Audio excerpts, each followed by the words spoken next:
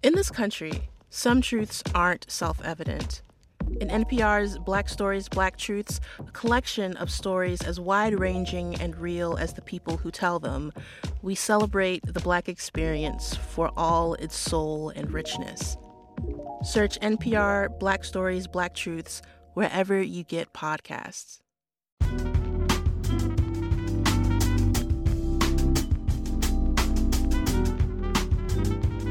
Welcome to the Michelle Mission, 2 Men, 1 podcast, every Black film ever made.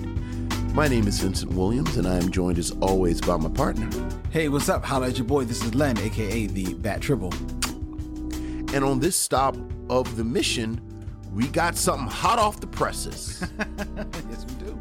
Just premiering has it been a few weeks at this point? A few weeks ago. It premiered in January. Yes, the Kenya Barris directed, Kenya Barris and Jonah Hill written, You People, starring Jonah Hill, Lauren London, Julia Louis-Dreyfus, and of course, Eddie Murphy. This was the choice of Lynn Webb. But before we talk about You People and Them People. Well, and speaking of You People, those people, I think it's a misnomer to say that it was my choice.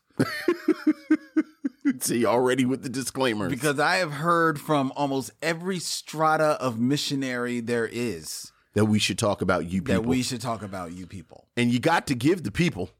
Give the people what they want. So there you go. It's your choice, missionaries. That's right. I am enjoying these last few days of just doing this kind of like old school type of video thing, but I cannot wait until March 7th, ladies and gentlemen, when Vincent and I will be broadcasting from our new studio, Manny Young Studios here in Philadelphia. I took Vincent there last week for a tour of the studio, and safe to say you came away from that impressed, Vincent? It is. I cannot wait for folks to see the new look. Yeah. It's a very nice space. Very nice space. Looking forward to it. I am looking forward to it as well. Although, as you said, I do love our setup here. I know. You like the hominess. I know you're running around like Han Solo and Scotty, but from Star Trek. But yes, as the man who gets to come in and sit down, and pretty much watch me. There you go. There you go. You love this. I do. So the good thing about our new setup, I will be able to come in. Also, we can both sit and watch. Just sit and there watch. There you go. And just be like, is my light on? Is my light on? Yes. Which camera am I which camera? Talking to? Right. I think you follow the red light. Exactly. I think you follow the red light. So I can't wait for that. Yeah. But that'll be coming up in 2 weeks, ladies and gentlemen. Before then, Vincent and I, next week, we are actually going to be at Bryn Mawr Film Institute. Oh, that is next week, isn't it? Yes, it is. Oh, Lord. For a screening of A Warm December, Tuesday, February 28th at 7 p.m. in Bryn Mawr, PA. Vincent and I will be there to host a nice little talk back to that film, which we will also be reviewing next week here on the Michelle Mission. How are we going to do it? Wait and see. Just you wait and see. But we are going to be both places, and we are going to make it fun. Yes, we are. All right. All right. Let's get into our show, Vincent. Let's get into our show. Let's get hard into it. We do not have any listener mail this week. No missives from the missionaries. No, we do not. But we did learn, just as we were turning on the camera, yes, that 2023 is an auspicious movie anniversary. Yes, that may or may not concern us. That's correct, because 2023 is the 30th anniversary of the thriller The Crying Game. The Crying Game. I know that there is to know about the Crying Game. Remember, that was the Boy George theme. Boy George, he sang the theme. What's that? Yeah. Okay. This film actually was released in 1992, but that was only in Venice in the UK. Right. And it got its more General release in June of 1993. Yeah. This was a movie from 1992-3, like I spoken of, ladies and gentlemen, written and directed by Neil Jordan, starring Stephen Ray, Miranda Richardson, Andre Dunbar, Ralph Brown, Forrest Whitaker, and Jay Davidson. Jay Davidson. That's right. It's a movie that explored themes of race, sex, nationality, and sexuality against the backdrop of the Troubles in Northern Ireland at the time. Davidson, the film follows the character Fergus, played by Stephen Ray, who is a member of the IRA, who has a brief but meaningful encounter with a British soldier, played by Forrest Whitaker, who is being held prisoner by the group. Fergus later develops an unexpected romantic relationship with Jodie's lover, Dill, played by Jay Davidson, whom Fergus promised Jodie would take care of. Fergus is then forced to decide between what he wants and what his nature dictates he must do. And now, give people, what was the controversy? Well, not the controversy so much, but the story, the bigger backstory behind The Crying Game. Well, I mean, it's sort of like the M. Night Shyamalan, where the twist kind of eclipsed the film itself. Mm-hmm. But I think a lot of times, if the film is good enough, you don't need the twist to pull you in, and I think after 30 years we can go ahead and we get spoiled. Right. Jay Davidson is plays Dill is a trans woman. Right. Dill is a trans woman, and Steve Ray's character figures that out in the film, and then as you said, it addresses issues of sexuality and gender, and and it's been a bit controversial. Yeah. Like there's a lot of argument about how well it aged or how well it didn't age. Certainly at the time, I don't think we had the sensitivity in language. That's very true. To deal with this subject matter with the sensitivity that, in the best case we do now. But I seem to remember it being a film, full disclosure, I probably haven't seen The Crying Game in 20 years. Oh, wow. That means you saw it more than once. I only saw it the one time. Yeah. But I remember enjoying it. I remember enjoying it. I think that's what put Steve Ray on my map.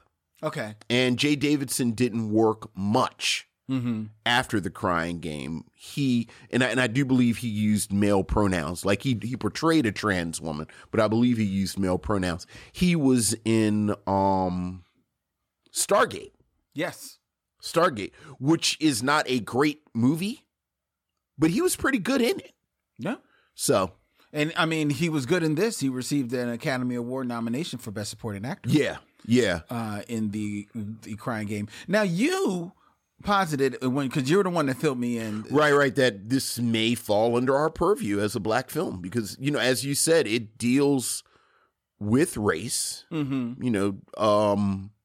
Jay Davidson is very much, if not the protagonist, the character you're drawn to the most in the film. Forrest Whitaker is in it, but if you remember, Forrest Whitaker isn't in it a long time. Yeah. So it might be stretching the limits of our definition of a black film. Yeah. But that was my concern about it. But I mean, there probably maybe is an argument to be made that, I don't remember how much. Definitely, there's talk of his sexuality. Sure. But I don't remember how much of the race part. The race part is sure. Played. And I think you would need that component to win the argument. Sure. To sway it in the other way. But I mean, it's definitely an argument to be made. Yeah. It's a curio piece. And I don't know. Outside of its exercise, whether or not I'd be interested in returning to it. But, hey. Well, if you've never seen it, I would say it's worth a watch. I don't know. I guess so, because but I feel like I really like the performances. I like the performances too, but I guess to me, when you say does it age well, I'm really wondering how much it ages. Sure. You know, I read a retrospective earlier today, and there's a moment where people in the trans community have talked about how when Stephen Ray characters actually realizes that Dill is trans, he throws up. Yeah. I seem to remember some type of like reaction, definitely like a physical reaction that he goes through. But the argument is that the film saying this is something that would elicit that reaction, or is it his character, or is it the character? And certainly the way Dill is portrayed throughout the film, it was in line with his character. And I feel like Dill was the most fully realized character in the film. In the entire movie. Yeah. And this is a movie that put Stephen Ray on my radar. Right. I probably put him on. Right. On a radar. Like, I do remember I was so torn afterwards where I wanted these two crazy kids to make it work.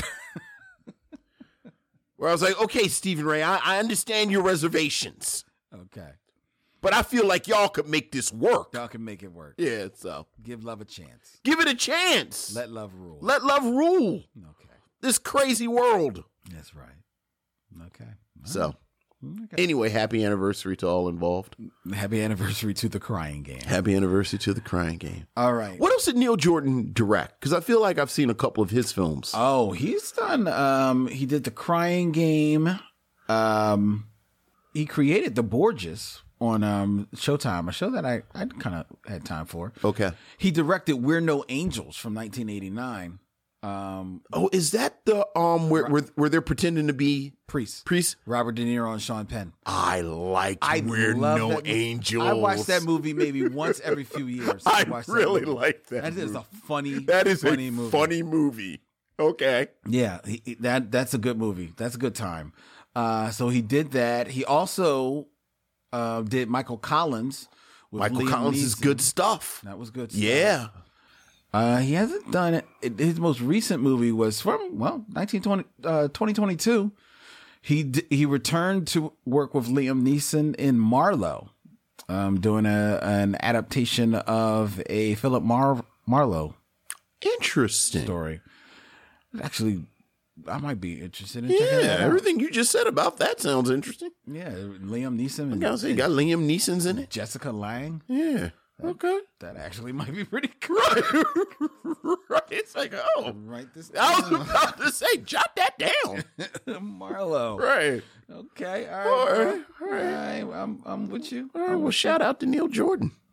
Speaking of 1989, ladies and gentlemen, you can go on your podcast catcher of choice. Yes.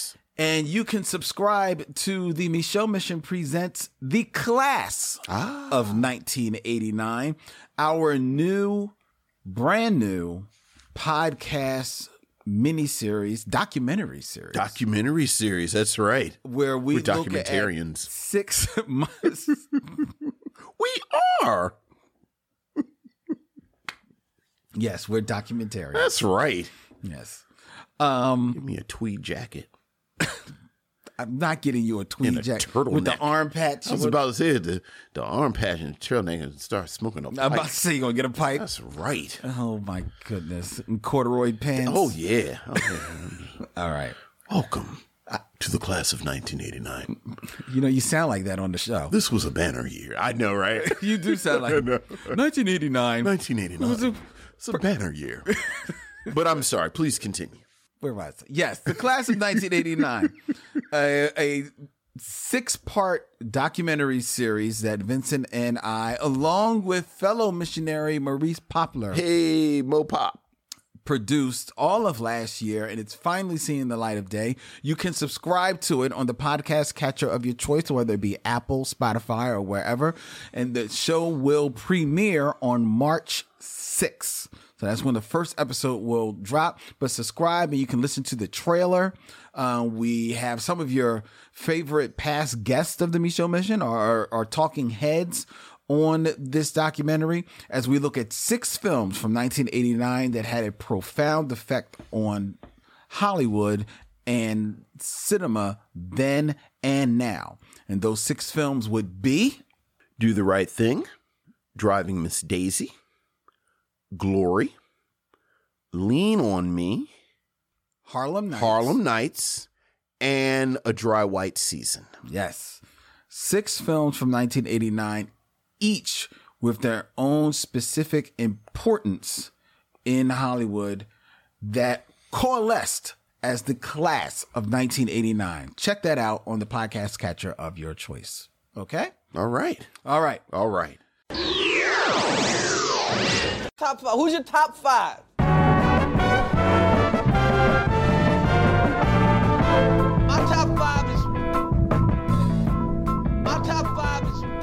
Top 5, where I present a list and Vince talks about it.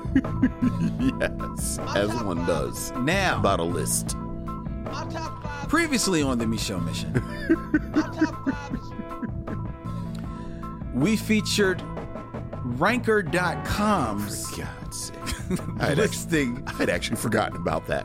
of their top 5 TV black couples Right. as voted on by their fans. 35-year-old white guys.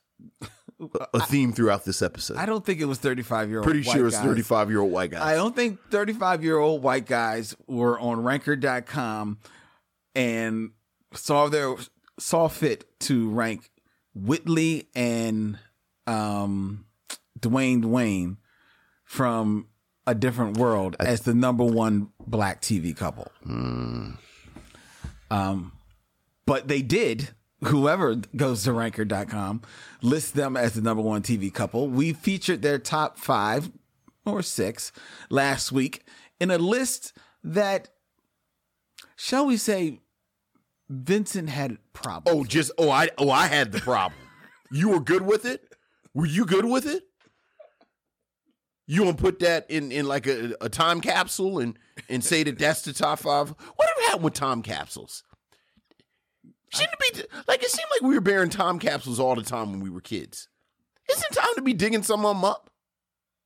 Didn't it seem like we were always burying time capsules when we were kids? Okay, so the most recent time capsule would have been buried in probably usually like 18. I think they bury them like every 100 years. I think they talked about them. I think they only bury them. They only bury them every. Like, I felt like we were always burying time capsules. I don't think we were, Vincent. I think they were just a trope. It's like time capsules, the Bermuda Triangle, and quicksand. I thought would be much bigger issues in my adulthood. And yet Bigfoot topped them all. I mean, even that. Well, I thought the Bigfoot thing would have been resolved by now. Well, it has been. Has it? Yes, it has. Did you not see In Search Of? Yes. But yes, I had the problem with the list. You were good with the list. Well, I had some Okay, then. some issues. Okay, with we had a problem with the list. Ranker.com's Yes, exactly. listing of black TV couples. So I promise and I deliver. Yes. Lens top 5 black TV couples. All right. All right. All right. Starting with number 5. Number 5, top black TV couples. Okay. Okay. Which I'm going to be correcting a wrong of mine. Okay. The one wrong of mine from last week, Okay. outside of outsourcing the list. To Outside of, right. Besides that, how was the play, Mrs. Lincoln? and that is at number 5, Number 5. Uncle Phil and Aunt Viv from the first season of The Fresh Prince of I Bel-Air. think she was on there more than one season. Okay, well, she was at least on the first season, I know. Yes. Yeah, okay. Something tells me she wasn't on. She was on there for a while because she got pregnant. The character, Aunt Viv, got pregnant on the show, and then they replaced her with new Aunt Viv. Before she had the baby? Yeah. That's a shame. So, you know, if wait she a was around long enough to be pregnant with Nikki, she was around 2 or 3 seasons, I think. I don't know if she was around 2 or 3 seasons. If only there was some type of miraculous device that we could use to see Dig up the time capsule and see if there's one in there. how long original Aunt Viv was on. the Fresh Prince of Bel-Air. I'm correcting a wrong from last week, ladies and gentlemen, where I included in my in the listing because I believe they were number 4 last week, according to ranker.com.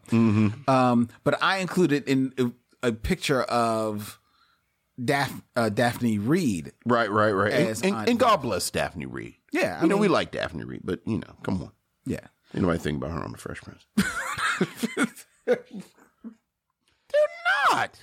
They're not. We all love Daphne Reed, but ain't nobody think about Daphne Reed on The Fresh Prince. Okay. All right, go ahead. I thought you were looking it up. I wanted to settle I this am before looking we- it up before we before we move so. on. And tell me the actress's name again. Who played Janet Hubert. Janet Hubert. That's her. Janet Hubert. And Janet Hubert. Yeah, 3 seasons. Okay, she did 3 Yeah, seasons. first 3 seasons. So Janet Hubert as Aunt Viv for the first 3 seasons of The Fresh Prince of Bel-Air. They are my number 5 black TV couple. Solid couple. That's a solid couple? Solid couple at number 5. That's solid couple at You know, I'm before we get into it, I always say, did they show them as a couple? And I think while they showed them as a couple, obviously the Fresh Prince really focused Right. on Will. But their They were- chemistry yeah. Oh yeah. right there. It's, just, it's a shame she didn't stay with the show. But hey, I think she does make an appearance on the reboot. I'm pretty No. sure- Well, see, the funny she thing is, doesn't. second Aunt Viv does. So, yeah, Second off, Daphne different Reed does. Yeah. Okay. Was Janet Hubert on the first season? I don't remember. Maybe she was, because I know they've reconciled. They have reconciled. Yeah. They reconciled for that reunion. Yeah, for the reunion. But yeah. Number 4. Number 4, Number 4, Lens, Lynn. top 5 black TV Top couples. 5 black TV couples. Kyle and Maxine from Living Single. It's a good one. This is a good one. Now, they're number 4 for me because, one, I had and still have, a huge crush on Erica Alexander. Good looking woman. And I just love their push and pull, their joking with one another, their give and take that they had with one another, will they, won't they, for so many years on the show. And then when they did, it worked. Yes. Because sometimes that doesn't work. Right. Sometimes you moonlighting it, and then it, yeah. Exactly. Yeah. Exactly. Harking back to another old series. But this, it worked.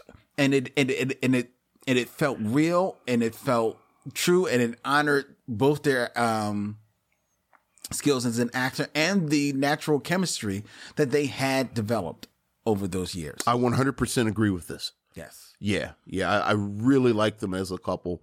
And I like them as a young black professional couple, which you still don't see that often. Not often. It's usually because these two, they were definitely on the same plane, the same level. Right. You know what I mean? There's usually like a little bit of leveling when you see it, but it wasn't the case here. Right. And it was beautiful. Beautiful to behold. So that's my number 4. Number 4. I'm doing good so far? So far, so good. All right, number 3. Number 3.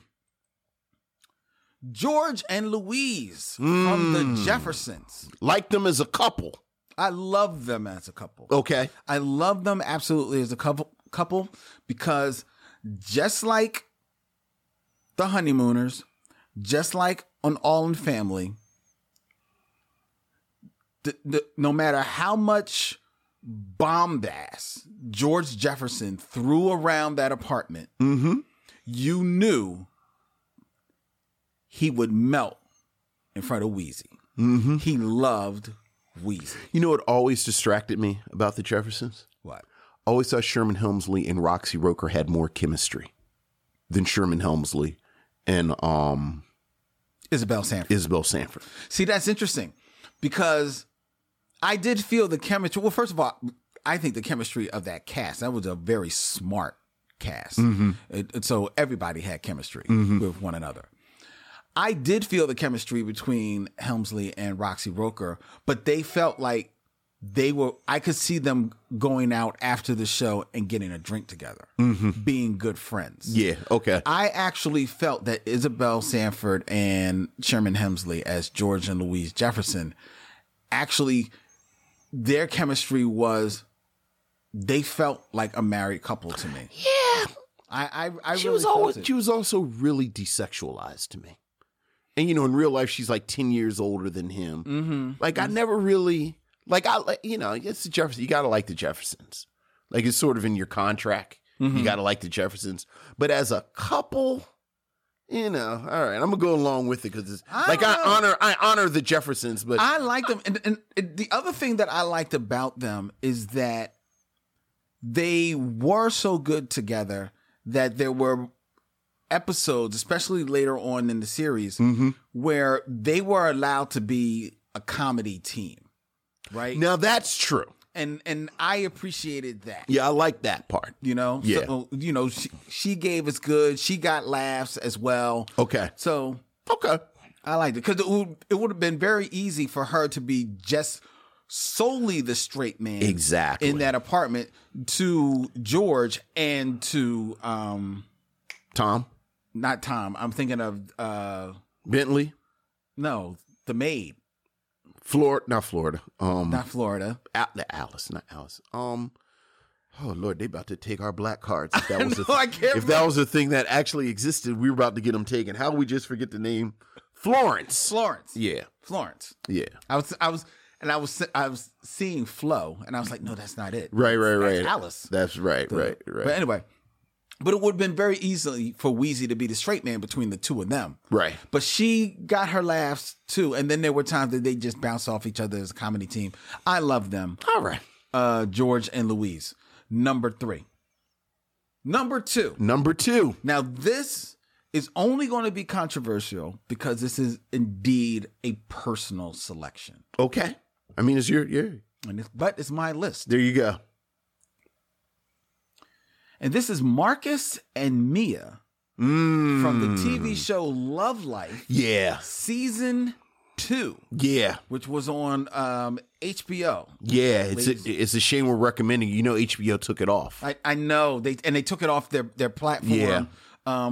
Which I can only hope means that they are going to eventually sell it to someplace else like Netflix or something like that. And it'll air there.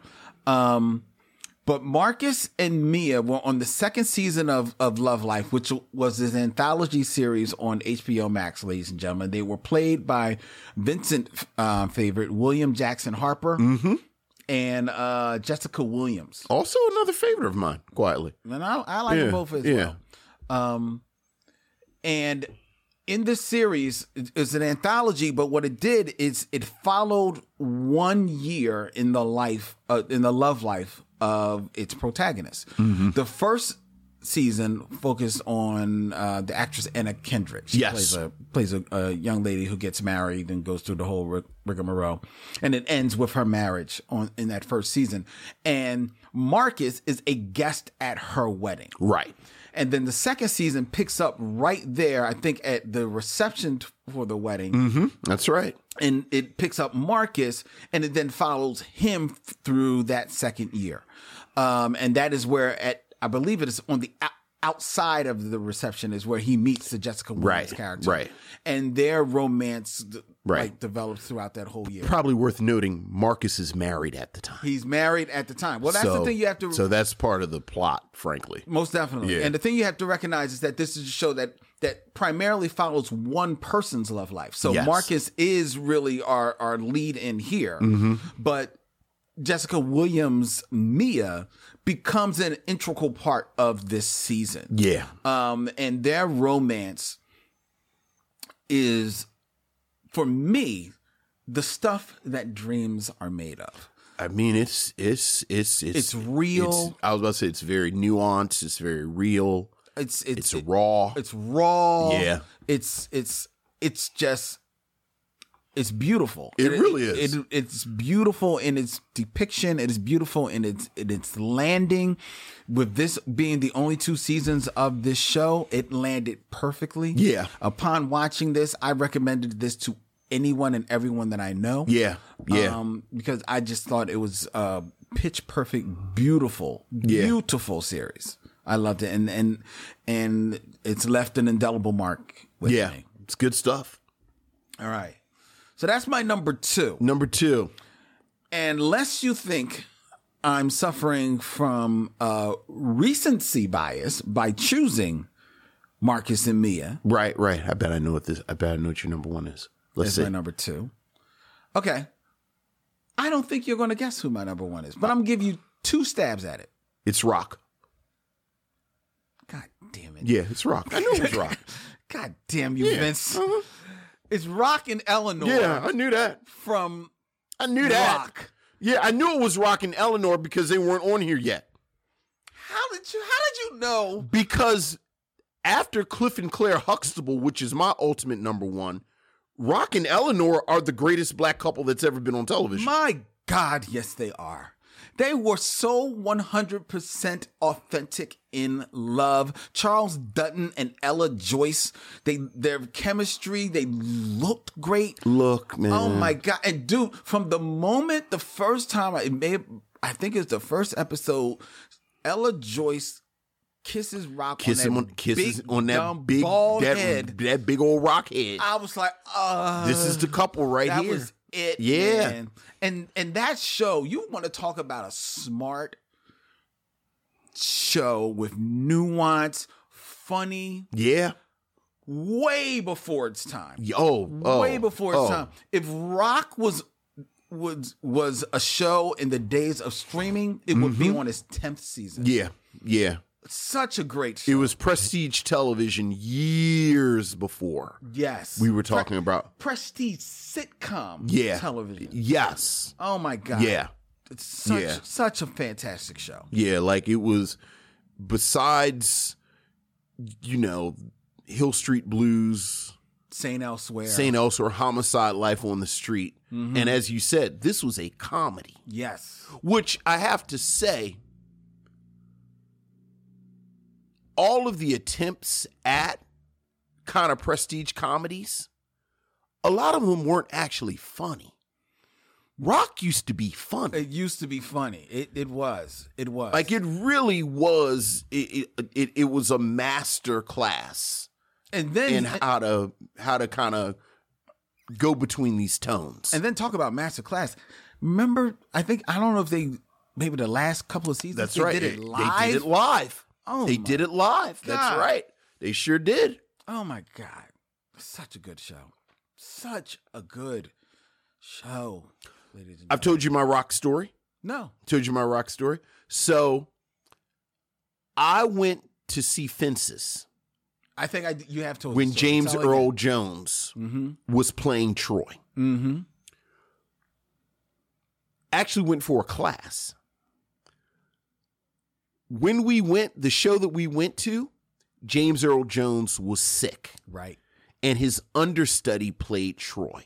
And that was? And his understudy was Charles Dutton. Mm-hmm. But the entire cast of Rock was also in the show. In fact, I think not Rockman Dunbar. What's Rock's brothers? The actor that plays Rock's brother. That's not Rockman Dunbar, is Rocky Dunbar. It may be. Hold on. I'm gonna tell you in give me 2 seconds and I will tell you. He plays Troy's brother. He played Troy's brother in Fences. That was Rocky Carroll. Rocky Carroll.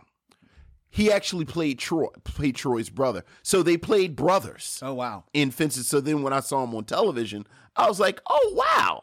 So, yeah, I love, Baltimore dude. Just shout out the entire cast, that main cast, Charles Dutton, Ella Joyce, Rocky Carroll, and Carl Gordon. Carl Gordon, the great Carl Gordon. Who plays Rock's widowed father. Yeah. In that phenomenal show. Is Rock streaming? That's a good question. If I wanted to watch Rock, could I go and watch Rock? Set in Baltimore. He plays the Baltimore garbage collector. Yeah, that's right. Bringing home stuff from Trash man. So, of course, where we saw Clifton Powell for the first time. Really? Come on, dog. Clifton Powell played the drug dealer. No, but I don't remember that was being like his debut. Oh, my. I mean, the show was from 1991. Did you know about Clifton Powell before Rock? I just assumed that's where everybody knew him from. I'm trying to think. I called him Trash Man. I want to think Clifton Powell did stuff before that. Not much, mind you. But no. No. Yeah, it looks like you can buy it, but I don't think it's streaming. Yeah, I'm pretty sure Clifton Powell. Now you got to look up Clifton Powell. Clifton Powell. Well, he has a small role in House Party in 1990. Clifton Powell. House Party too, because he's Party. Pinky. House Party. No, you're right. You said House Party. I'm thinking about Friday. Yeah. Who is he in House Party? He doesn't even have, his character doesn't even have a name. It's Shireen's brother. Oh, he sure is. He sure is, because he's at the house when they're making the Kool-Aid. Right. Yes.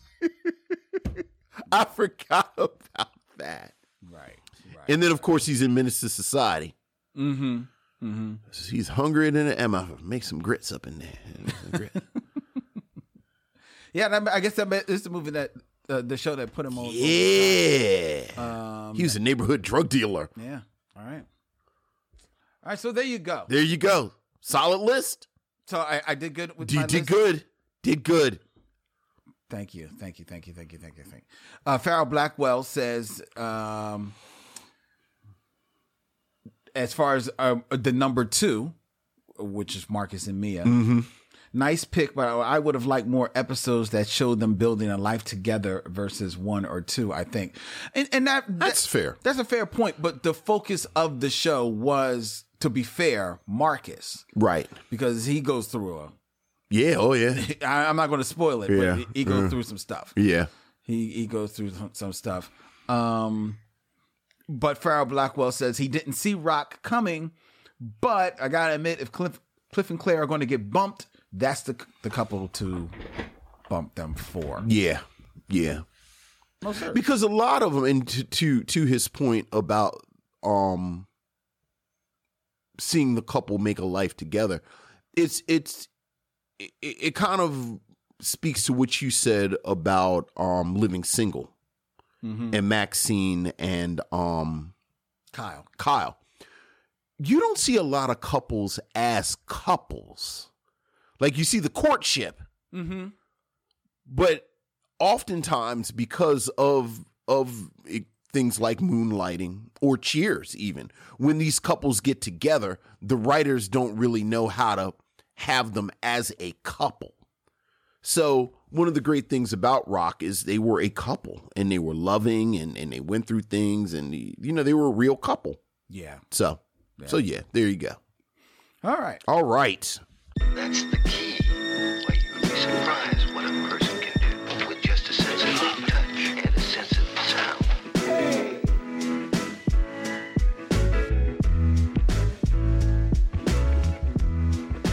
6 Degrees of D'Urville Martin, ladies and gentlemen, where Vincent will attempt to connect 2 actors of my choice in 6 movies or less back to that one-man TV couple. That one-man TV couple, D'Urville Martin. That's right. And Vincent, I'm not going to lie, I think this is going to be hard for you. Okay. All right. I think we've got a couple of hard ones. All right. All right. So, Is there a theme? there is a theme. There is a theme. We are reviewing You People Yes. tonight. You People, which stars, along with Jonah Hill and Lauren London, ladies and gentlemen, Eddie Murphy and Julia Louis-Dreyfus, 2 rather successful comedian actors who came out of the world of Saturday Night Live. True. So, Vincent, Yes. would you like a woman who is someone who enjoyed her moment on Saturday Night Live? Okay. Or would you like an actor who people were pretty happy to see leave Saturday Night Live? I'll pick the lady. The lady. So we're doing Saturday Night Live cast members. Yes, we are. All right. So in 6 movies or less, 6 movies or less. connect D'Urville Martin D'Urville to Martin too. Molly Shannon. Molly Shannon. Okay. See. Yeah, I told you. This is where you keep messing up, though. This is where you keep messing up. I messed up? This is where you messed up because what you fail to realize Okay. is that Derville Martin is, of course, in Five on the Black Hand Side with Dick Anthony Williams. Correct. Who is in Mo Better Blues with Denzel Washington. Yes. Who is in Philadelphia with Tom Hanks. Yes. Who is in The Green Mile with Michael Clark Duncan. Okay. Who is in Talladega Nights, The Ballad of Ricky Bobby with Molly Shannon. But you refuse to watch Talladega Nights, The Ballad of Ricky Bobby. So you don't know that. I was caught unaware. I keep telling you.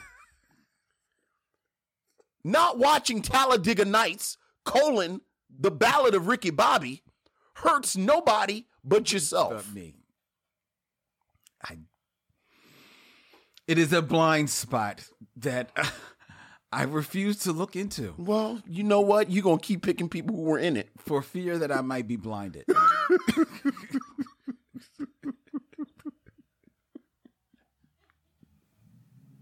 Very good. Oh, that was anticlimactic. Trying to think what else was Molly Shannon in. Because she didn't get a spinoff movie, did she? Off of Saturday Night Live? Yeah. I believe actually she did. It did not do well. Was that the Catholic girl one? Yes. Superstar. Superstar. 1999. I actually remember Superstar. Who else was in Superstar? She is in that movie with, wow, that actually looks like it might be Will Ferrell. I'm about to say, is Will Ferrell in Superstar? I think Will Ferrell is in Superstar with her. Yes. Yeah. Yeah. So, all right. Well, very good. All right. All right. And who was the gentleman who enjoyed a moment on Saturday Night Live and then they tried to get, they wanted him to go? They were happy to see him leave. But is this from the infamous year? No. Okay. No. All right. No. Who's this? This would be Chevy Chase. Oh, Chevy Chase, because he's an asshole. Right. So how do I want to get to Chevy Chase? How do I want to get to a Chevy Chase movie?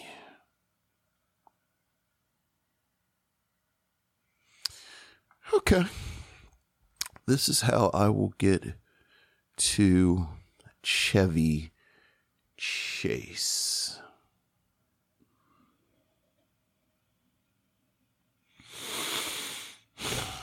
Derville Martin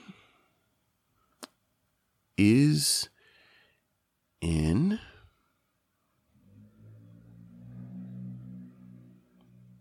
okay. Here you go.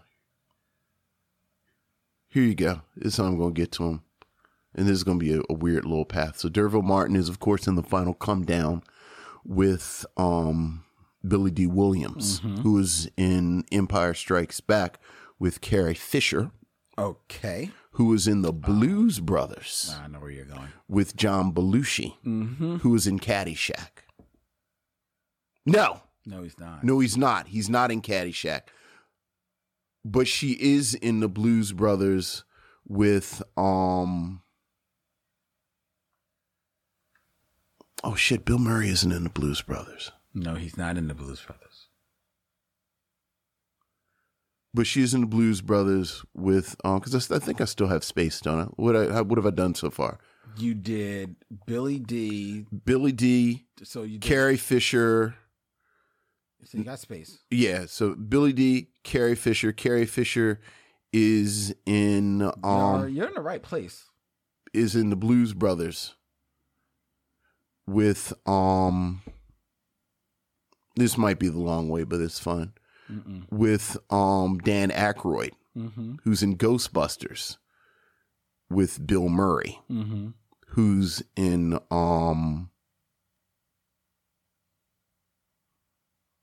Caddyshack with Chevy Chase. Very good. Yeah. You went one movie over, extra. You didn't have to go to. What's Chevy Chase in? Because once you got to Blues Brothers with Dan Aykroyd, then you can go Dan Aykroyd to Spies Like Us, where he stars opposite Chevy Chase. You know what? I hate Spies Like Us. With good reason. It's a horrible movie. I hate Spies Like Us so much that until this exact second, I had erased it from my mind. I wish I could. Yeah, I hate Spies Like Us. It's a bad movie. Chevy Chase is actually a good choice because besides Fletch, I don't really like Chevy Chase movies. That star him. Yeah, right. The Chevy Chase of Caddyshack. Right. Caddyshack. Right. Yeah. Well, that's not really a Chevy Chase. That's what I'm saying. movie. So, Yeah. like, the ones where he's... Right. I'm saying, the Chevy Chase vehicles. Right. Like the National Lampoon Vacation movies have never done anything for me at all. Okay. The Christmas Vacation one I did. I Yeah. remember finding funny. I just... And I laugh at him in spite of myself in Three Amigos. I always forget he's the third amigo. Yeah, I think they wish he wasn't. I always forget he's he's actually. You know, here's a theme that's going to come up again tonight. I actually don't get the Chevy Chase thing. Me neither. Like I just don't get. Like I feel like people have been telling me Chevy Chase is a thing my whole life. But I've never really understood it. And then... And quite as kept, I didn't understand it on Saturday Night Live. I didn't understand it on Saturday Night Live. Like, I always got him mixed up with Bill Murray. Because in my head, Bill Murray was the one who should have immediately have been the breakout. Well, he wasn't there the first year. Well, he replaced Chevy Chase. Right. When I found out he replaced Chevy Chase, it just confused me. Mm-hmm. And then when I look at old episodes with Chevy Chase, like he's tall and he's an asshole. Yeah. Like that's his whole stick. That's his whole shtick. And it gets over on Weekend Update. So he gets that over. Look, But I'm other Chevy than that- Chase and you're not. I've never understood why that was funny. I just being a dick. So I've never, and then when he was on Community, I thought maybe he was kind of making fun of himself. But then the more you read about him behind the scenes of Community, that was actually him. So Chevy Chase is a good choice because I'm never looking at any. I did like him in Fletch though. So there you go. Yeah, I like Fletch. See, and I every once in a while can sit through Christmas Vacation. So and Three Amigos. Three Amigos is real good. But again, I always think Three Amigos, well, I actually always think it's Steve Martin and Martin Short. Like I always forget he's the third amigo. He's the third one. Yeah. And he's not Larry. He's just he's third guy. He's just a third amigo. He's Joe Besser. Yeah. Terrible. Saturday Night Live is a good pool to draw from. I thought you were going to go that year with Robert Downey Jr. Oh yeah, Robert Downey Jr., Gordon Godfrey, Gilbert Godfrey, Yeah. and Charles Rocket. Yeah, that year. That was a tough year. That was a very tough. That was a tough. It almost killed the show. Almost killed the show. Almost killed the show. So, yeah, no, I didn't go there. All right, but very good, Vincent. All right. Now it's time for us to get into our review that you demanded.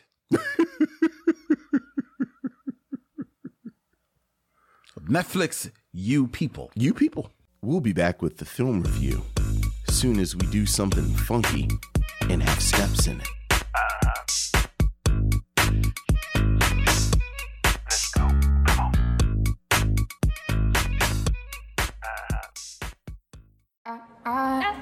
Ezra! What are you up to these days? Got a girlfriend? No. But you don't like getting pussy? Okay. Hearing the word pussy come out of your mouth does make me question whether or not I like it. Back again up in this mother town. I'm never gonna meet a woman who understands me. I don't think I've heard of a man ever who wanted to be in a relationship so badly besides Drake. And I'm talking Views Drake. They hear that loud. Ooh. I feel like Views Drake, alone on a building, dangling my legs off, wondering what it's like to feel companionship. What the fuck? What are you doing? Stop! Help me to Okay, but you're not getting 5 stars. This is... Uber driver. I mean, honestly, you guys are twins. Oh my God, wait, she really does look like me. I'm sorry, this was insane. Let me make it up to you. You're dating a black girl? I've never felt so understood by somebody in my entire life. Whether you like it or not, we kind of go together now. You're my boo, come on. I'm gonna ask her to marry me. Do you plan to? Out to her family? Yeah, I just haven't had the chance to meet them. What's going on? Tell me about life. How are you? This is your white granddaddy come back to haunt me. What? Now this is my fault? So you want to marry my daughter? Yes, I do. Well, Ezra, you could try. But they hate me. Can you honestly say that your family's excited to have my black ass in the picture? Oh my gosh, you are so beautiful. I think the police are fucked up towards black people. I like your braids. Thank you. Exhibit had braids. We've built a pretty awesome life together. We just need to protect it. Oh, so you're all Muslim. Very much so. I love it. This kufi that I'm wearing was actually a gift from the Honorable Louis Farrakhan. Are you familiar with the minister's work? Well, I'm familiar with what he said about the Jews. You know what, let's have dinner. What's the difference between me and you? You talk a good one, but you don't do what you're supposed to do. Your family, my family. I don't know how this is gonna work. Well, we were technically OG slaves. Are you trying to compare the Holocaust to slavery? You pass the potatoes. Our people came here with nothing like everybody else. It's a very uncomfortable conversation. Are you kidding Did we me? ever figure out what happened with the potatoes? Are you kidding me? ETA on those? What's the difference between me and you? Hey, what's up with White Cuz? Am I white cuz? Well, I'm not. I'm white cuz for sure. You People, a 2023 romance / buddy / comedy, is about a new couple and their families and how they reckon with modern love amid culture clashes, societal expectations, and generational differences. Directed by Kenya Barris from a script by Jonah Hill and Kenya Barris, You People stars Jonah Hill as Ezra, a man who has fallen in love with Amira, played by Lauren London. Their lives are complicated by their parents. London's parents, the always welcome Nia Long and Eddie Murphy, and Hill's parents, played by David Duchovny and Julia Louis-Dreyfus. You People was the choice of Lynn Webb, channeling You People. Lynn, what do you have to say about You People? This was a very rough film to get through. Okay. Ladies and gentlemen. All right. It's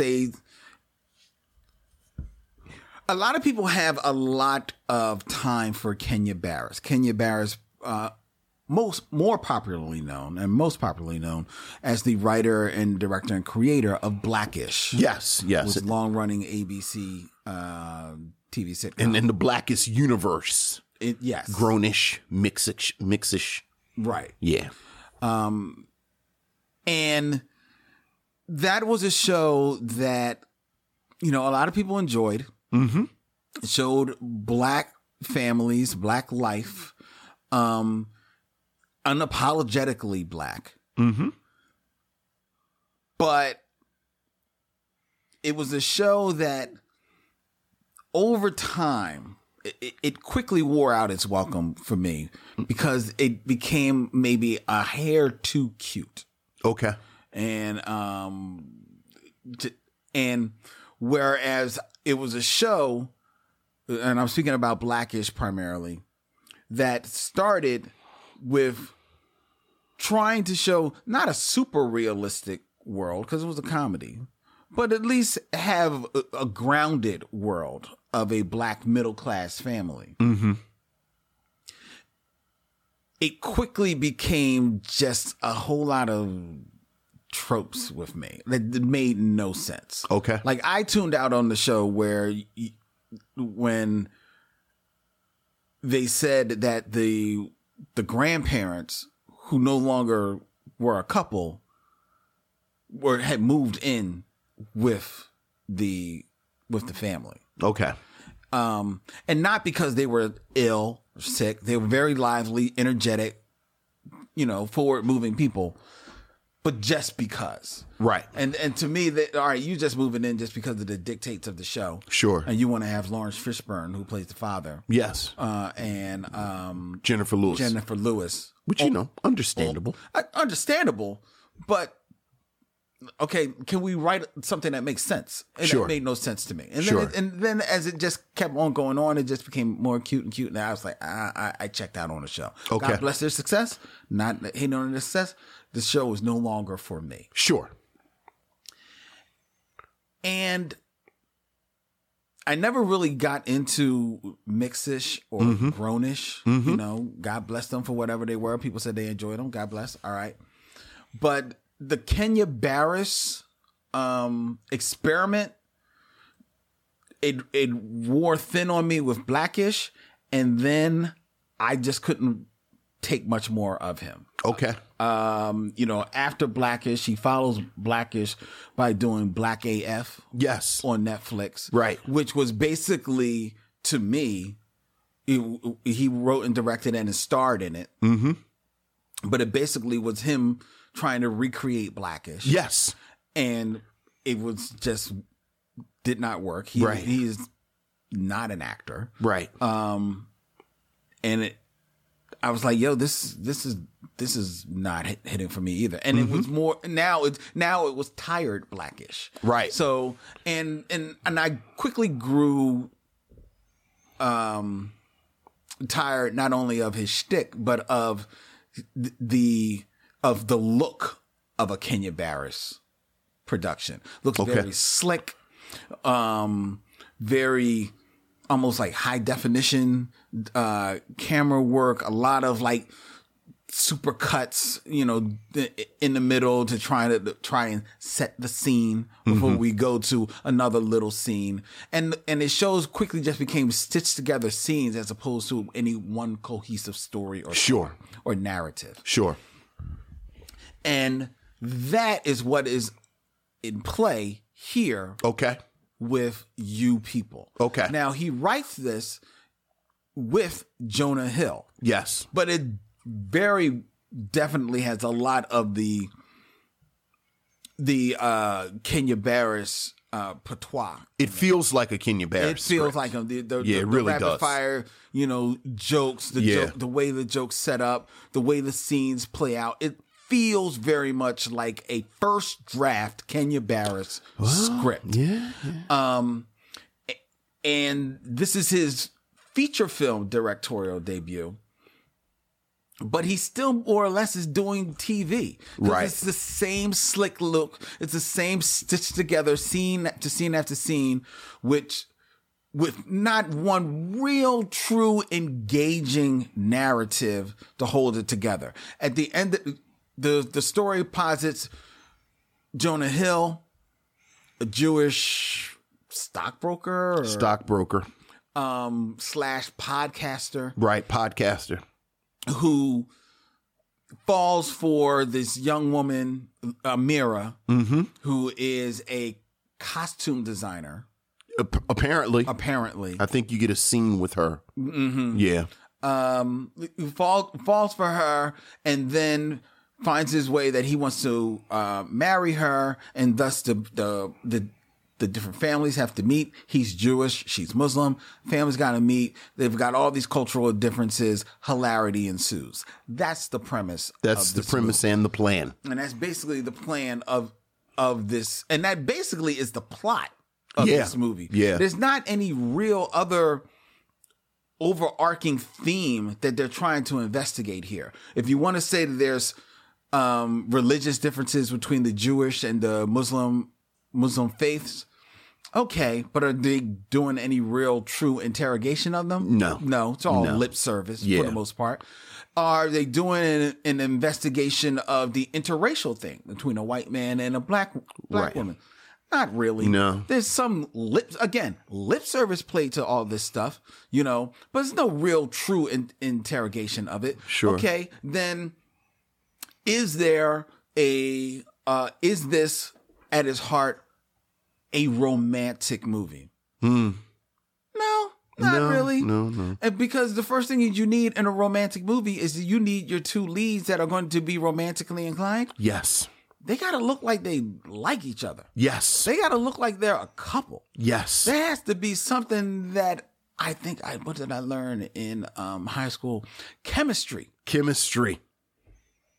There is absolutely no chemistry between Jonah Hill and Lauren London. Yeah. At all. Yeah. And if you think I'm making it up, ladies and gentlemen, the kiss that closes out the movie at the wedding is special effects. Yeah, that's a true thing, folks. It never happened. Yeah, it was CGI. It was CGI. They CGI'd the wedding kiss. Yeah, that's 100% true. Because there's no chemistry at all between these two people. Yeah. None. It makes absolutely no sense. Then, okay, well, what is the story? You just mentioned it. Lauren London is a costume designer. We only get one scene of her being a costume designer, and that's her going for a job and not getting it. Yeah. Jonah Hill, we're introduced to his family. We're at the synagogue. We're at his job. We're at his podcast studio. He's got a what seems like a halfway decent job where he's stacked a lot of chips. He must have stacked a lot of chips because he's leaving that job to do podcasting. Yes, and it's a podcast about culture, the culture. He's the lead of this podcast about the culture. The culture, yeah. That he does with his partner Mo, played by Sammy J. Yeah. Sam J. Yeah. That stretches credibility a great deal as a podcaster. Oh, it's a lot of credibility being stretched with this film. But just the fact that we are supposed to ride or die for this white Jewish 35-year-old doing a podcast about the culture. The culture. Because he realizes why he could never understand. He'll never know what it is to be a black man. Sure. I did grow up with hip hop. Yes. I grew up with the culture. Yeah, he did. This is what formed who I am. He did, and certainly there aren't many 35-year-old white men who grew up with hip hop. So he's a bit of a unicorn. Apparently, he's a bit of a unicorn. You can tell because he wears Jordans. He wears Jordans. He shops at ridiculously overpriced places. Sneaker stores. Yeah, I don't know why. Because he was a stockbroker. Yeah, I don't know how many 35-year-old white men you've ever seen with Jordans, but I don't know. Maybe you've never been outside. I'm sorry. Please continue. I mean, look, this movie just it pisses me off. One of the beautiful things about a romantic comedy is the meet cute. Do you know what the meet cute is? Mm-hmm. The meet cute is when the couple first meet. Yes. Together, right? Well, the quote unquote meet cute of you people happens when Lauren London, who has just broken up with some boy. Yes. Leaves. Mm-hmm. And gets lost on her GPS. Yes. We don't know where she's trying to go. It doesn't matter. We were led to believe that she was going home. Yeah. Perhaps back to her parents. At least someplace where she already lived. Yeah. Right? from her boyfriends, but she needed the GPS, which got her turned around. Which makes no sense. So then it turns her around, and next thing you know, she's in the parking lot out front of the brokerage firm where Jonah Hill works, who just happens to be leaving at this moment. Yeah. We are led to believe that he's expecting an Uber ride out front, not because we saw him picking up an Uber, but because he gets into the backseat of her car, expecting that it's an Uber. It's his Uber. All the, oh my God, this is my car. I'm not their Uber driver. She looks like the Uber driver, all this type of stuff. And then he says, well, hey, how about I'll show you how to get out of here because obviously you're lost. Sure. He had no way of knowing that she was lost. Look. Because he had just gotten into the car and she had just pulled over. He had absolutely no reason to know that she was lost. You're putting more thought into this than the script did. Well, I'm trying. I wanted so much to like this because I don't mind Jonah Hill as an actor. Yes, I like Jonah Hill in a lot of things that I've seen him. I need to know what these lot of things are. I think he's great in the Wolf of Wall Street. I keep hearing about him in the Wolf of Wall Street. You haven't seen it. You're right. I haven't. He's good in the Wolf of Wall Street. That's what everyone keeps telling me. But the clips I've seen, I just feel like people have been trying to sell me on this Jonah Hill thing since Superbad, and he's good. That's what y'all keep. I want to me. like Lauren London. And I don't know whether or not this is just her not being given anything to do, because she's not given much to do. But what she's given her to do, she's not doing much with. And then, I love Nia Long. Nia Long is given absolutely nothing to do in this movie. Yeah, I got a theory about that. Nia Long maybe has 5 lines. Yeah, I got a theory, and I have my theory about this is that is just basically stunt casting. They just want to put a name. They found a name. Eddie Murphy approved it. She gets to write off on her bucket list that she plays Eddie Murphy, the wife of Eddie Murphy in a movie. Mm-hmm. And that's it. David Duchovny is in another movie. Yeah. And I think he actually gets off some funny lines. Mm-hmm. But they make no. They're from another movie. This movie is not that tone at all. And then you get to Julia Louis-Dreyfus and Eddie Murphy, 2 excellent actors. Yes, very funny people. Yes, 2 people who reading the phone book. Yes, are funny. Yes, they are so wasted in this movie. Julia Louis-Dreyfus is trying a little bit too hard to get a script that you can tell she immediately realizes is beneath her, and she's trying to get it over. And Eddie Murphy he is not on cruise control. He is just sitting in the car. He is not doing anything, bringing anything to this movie. And it makes sense because his character makes no sense. Yeah. His character, we talk about names that white people give black characters in their movies because they think that's the name we give him. His name, what's his Muslim name? Akbar. Yeah. Akbar. I think I only hope that it was Jonah Hill that came up with that name and not Kenya Barris that came up with it. But in your heart, you know it was Kenya. You know it was Kenya Barris. No, it was Kenya Barris. You know it was Kenya Barris.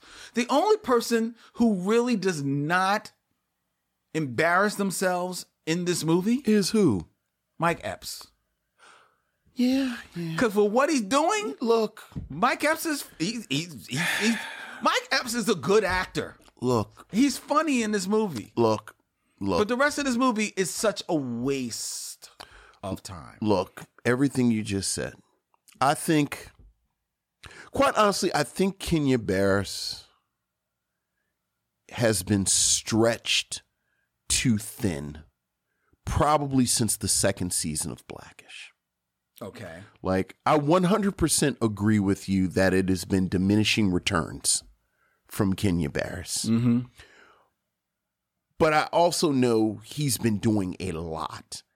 And a lot of what he has done, there's a moment, again, second, maybe third season of Blackish, where his scripts seem more like sketches than actual scripts.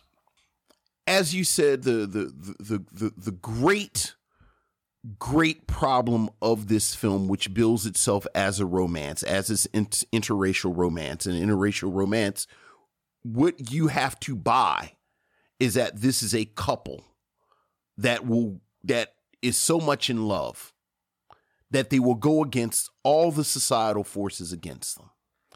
So you mentioned there is absolutely zero chemistry between these two. I'm going to go along with this Jonah Hill thing. I've never understood Jonah Hill. I don't think Jonah Hill has any charisma. I don't think, I don't think the Jonah Hill type is the type that I see, frankly, pulling women. Like Jonah Hill, I'm sure does all right. But Jonah Hill type, I don't get it. Lauren London, I love Lauren London. You love Lauren London. We all love what Lauren London has done for the culture as Nunu in ATL. But Lauren London ain't never been nobody's actor. Yeah. And to have these two in the center of this thing is a complete mistake. And you're talking about the CGI. The script knows that this relationship is not one that you can build a movie out of because they montage their courtship. That's true. That's a good point. Which you don't talk about after they get picked up in the cab and they have the meet cute. You don't actually see them get to know each other. No. The film fast forwards to now he wants to propose, which I have to say. Well, it does take time for them to seemingly, like the first time they have sex. Like you don't see the sex, but they're under the blanket. What is that? Is that 2 minutes? No, I'm just saying. Is it 2 minutes that you're talking about? I'm just saying. I'm saying in a film about this relationship, she gets in the car too. He's talking about, I want to propose, so I need to go talk to her parents. Is it 5 total minutes? It's not super long. You're right. You're absolutely right. You're right. And in the film's defense, I don't actually have a problem with that strategy because no one is coming to this film to see Jonah Hill, to see Lauren London, to see David Duchovny. I love her. You love her. Ain't nobody coming to this movie to see Julia Louis-Dreyfus. People are coming to this movie to see Eddie Murphy. He is the selling point of this movie. And as you said, it is so criminal, it is actually confusing how Eddie Murphy is wasted in this film. Much like you, I admired the effort that Julia Louis-Dreyfus put in. And I felt like there's a version of this movie that digs a little deeper, that has somebody playing Lauren London's part who is, frankly, a better actor. Where there's something there about this super liberal white woman who has all of these blind spots and is actually racist, and it's almost a version of the white couple in Get Out, but without the body snatching. And you can tell Julia Louis-Dreyfus is up for that. Yeah. But you don't get it. Yeah. And then you get these long stretches of the film without Eddie Murphy or Julia Louis-Dreyfus. I have to say, I think the product you get, you're right that it does seem like he's on cruise control. But you're talking about Eddie Murphy. But my read of that is more of the fault of the direction. That's fair enough. Because I think Eddie Murphy is going for deadpan Eddie Murphy, which is a very generous kind of performance where he's leaving space for the other actors, which, as we've talked about, We talked about it on an episode of the Class of 1989. There's a pattern of Eddie Murphy where he gets into a mode where he leaves space for other actors. As you said, Eddie Murphy and Mike Epps, that is a glorious scene. Mm-hmm. My one actual laugh out loud moment in this film, Dion Cole plays a wedding planner. Oh, yes, that's right. And you can tell that Dion Cole is just riffing and going for it. And Eddie Murphy is hyping him up and going. And there's a line where Dion Cole says, and this is the only thing I've repeated from this film since I've seen it. Dion Cole says he's got 40 Tron suits. He got 40 suits that look like what the people wore in Tron. And if you got more than 40, they can't be in the wedding party. And then off camera, he said, because he says, I have all these Tron suits and I got them in different colors and y'all can wear them. And off camera, Eddie Murphy yells out, I want a red one. I laughed so hard at Eddie Murphy yelling out, I want a red one. But then the scene is over. I know. So spoken of again. So plot-wise, the couple, of course, breaks up. You know, there's always going to be a breakup. The film fast forwards 3 months. Yeah, because the breakup, which you're waiting for the entire movie, doesn't happen until the last third of the movie. Which is important because it fast forwards 3 months. And then, you know, of course, they reconcile. But they reconcile because Lauren London's father, Eddie Murphy, and Jonah Hill's mother, Julia Louis-Dreyfus, apparently have formed this sort of begrudging friendship in that time and have decided to bring this couple back together. And I almost yelled at my TV, how in the hell do you tell me that Julia Louis-Dreyfus and Eddie Murphy spent a considerable amount of time together and you don't show it? I know. How do you have Eddie Murphy and Julia Louis-Dreyfus and you don't, as you said, show them at IHOP? They meet at IHOP. Just set up the camera. Yep. Miss Dreyfus, Mr. Murphy, we don't have no script. Y'all know your characters. This is where it starts, and this is where it ends. We just gonna run the camera. Go. It is cinematic malpractice. Nia Long, the problem with Nia Long in this film is that Nia Long is supposed to be playing Lauren London's mother. Again, love, you know, look, she was new in ATL. But Lauren London is Lauren London. And Nia Long is Nia Long. And we joke and ha-ha and chuckle, but there's a reason Nia Long is Nia Long. There's a moment in the film where Lauren London is with her girlfriends and her cousins, and they're like the young, you know, they're young, they're Gen Zs and millennials. Yeah, the bachelorette party. And Nia Long walks up on them and gravity shifts towards Nia Long. That's true. That's very true. You can't have Nia Long around Lauren London that much. That's true. Because she completely eclipses her. But these are the kind of decisions that, again, I feel like there wasn't as much attention paid to just the moment-to-moment construction of the film. I know. You know, you talked about the podcast thing that doesn't make any sense. You talked about the depiction of Islam that doesn't make any sense. Do you know the two words that kept popping in my head when they were about these plot points that don't, you know, Jonah Hill is a 35-year-old white man who likes hip-hop culture, as if every 35-year-old white man in America don't like hip-hop culture. I kept thinking, this seems like something Tyler Perry would have written. Oh, wow. Like, I was like, has Kenya Barris been rich so long that he is actually just out of touch with reality?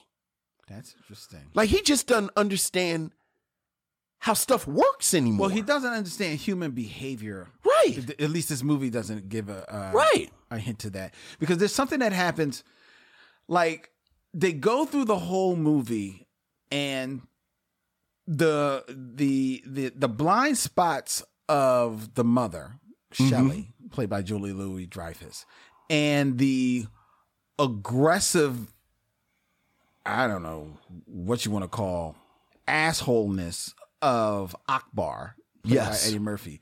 They're right there, right? The couple, they're dealing with this throughout the entire movie, okay? From all of them. And then it is at the rehearsal dinner for their wedding that both of them at that point realize, look, this can't go on. I am not going to take any more of this.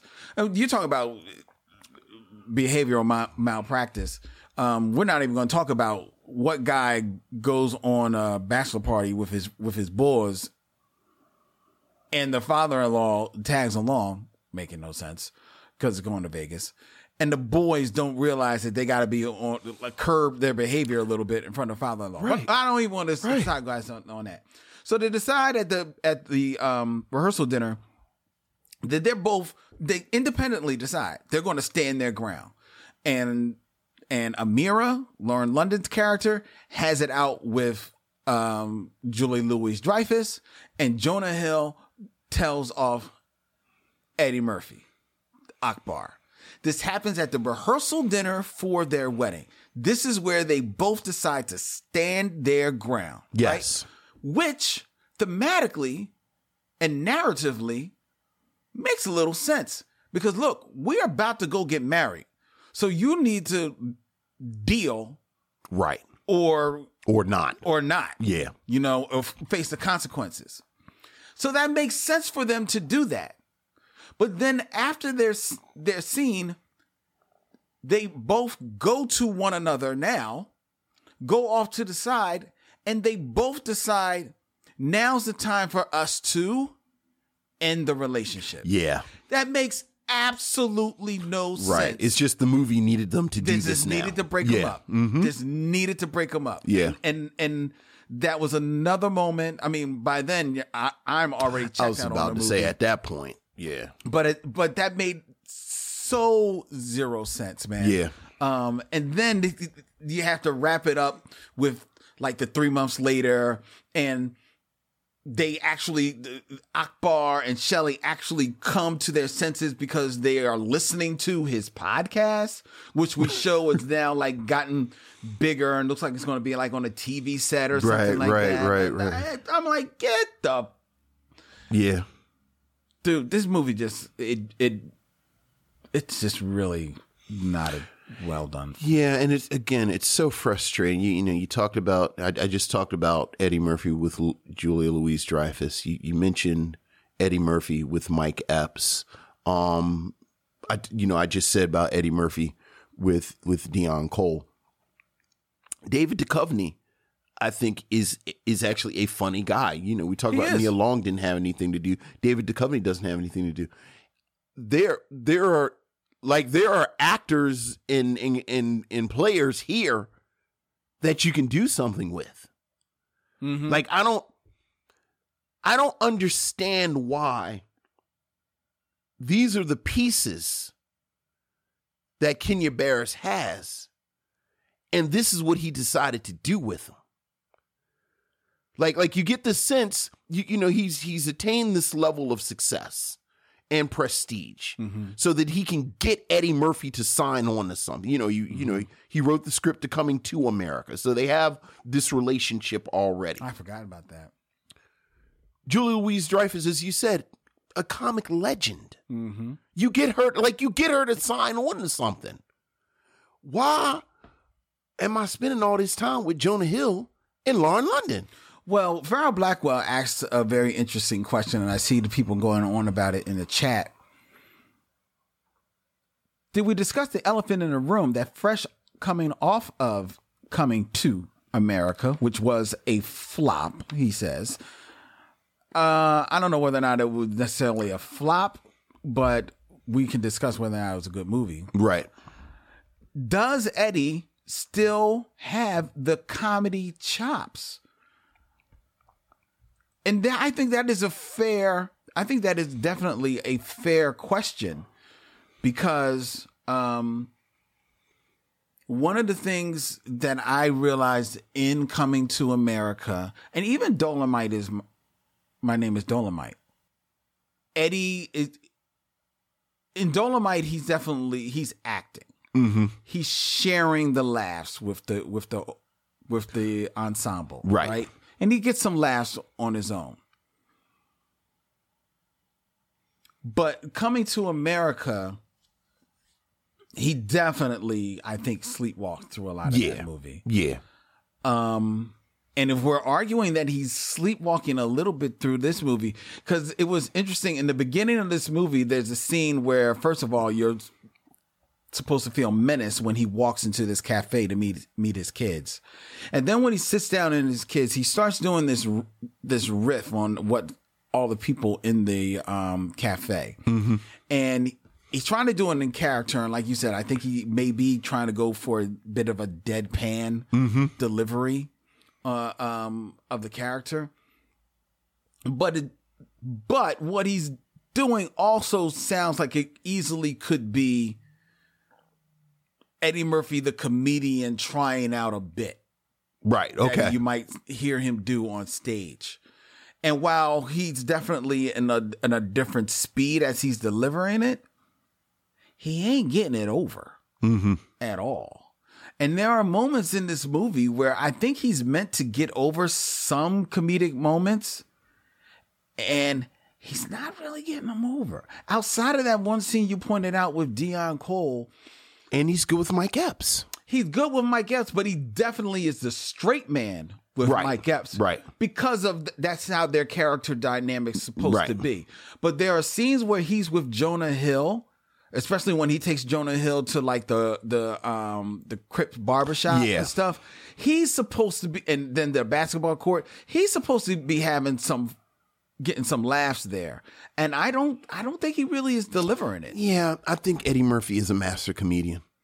I don't know, man. I think he is, but that doesn't mean that he hasn't lost his fastball. I disagree with you. I think he sleptwalked through Coming to America, but I felt like he was going for something in here, in the script, in the film. Okay. Like, I think a different director, you would have gotten something different in this. Okay. And the reason director pushes him. And frankly, the reason I'm adamant about that is because of his performance in Coming to America. Okay. Where I said, now this is him sleepwalking. Okay. And I actually think he's funny in Dolomite. No, I do think he's funny in Dolomite.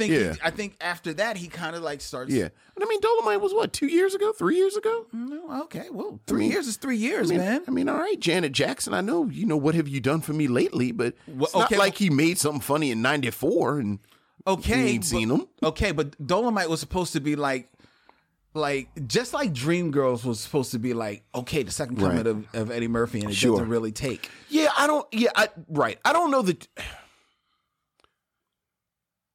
I got the feeling Coming to America, he almost strikes me as like your uncle who does a trick that everybody loves, and then you keep asking him to do the trick, and the 37th time he does the trick.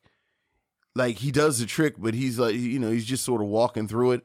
And that's Coming to America. And that's Coming to America. Okay, but my argument, and I think a lot of people's argument would be that coming off of Dolomite, he should have made a different decision. He should have made a different decision. Well, I mean, that's different than he's not good at what he does. He just makes bad decisions. Which, that's something that has also been throughout his career. That's true. That is true. Yeah. That is true. So would you recommend that people see You People?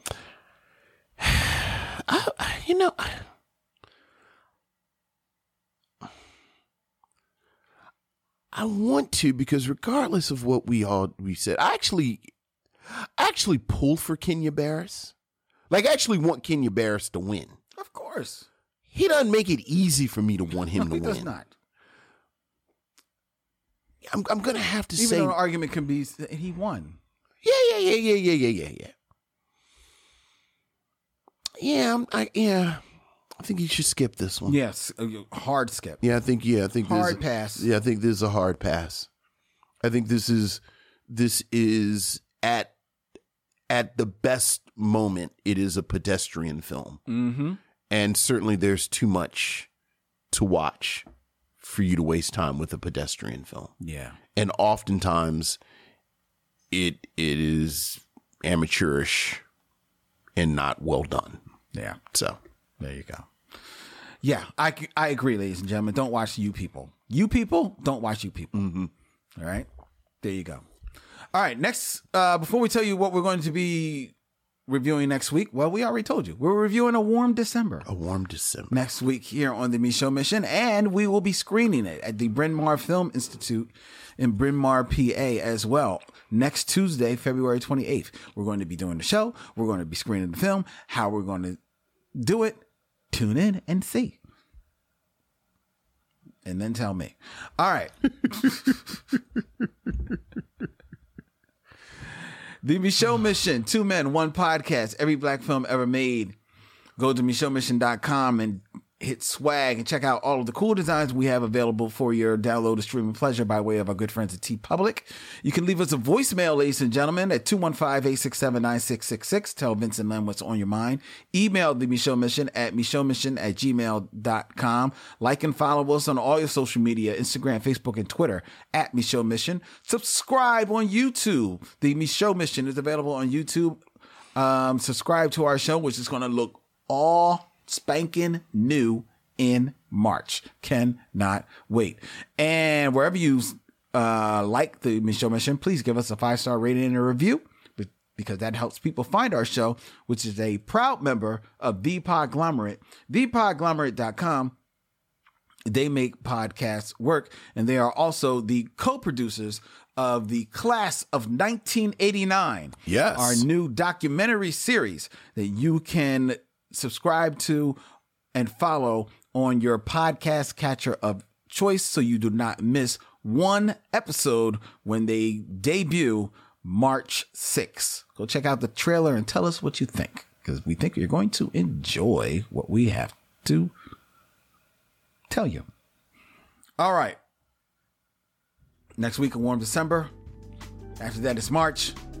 New home. Bigger, better things.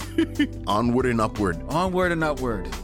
Until then, he's Vince, I'm Len, and in parting we say, we'll see you when it's time to meet again.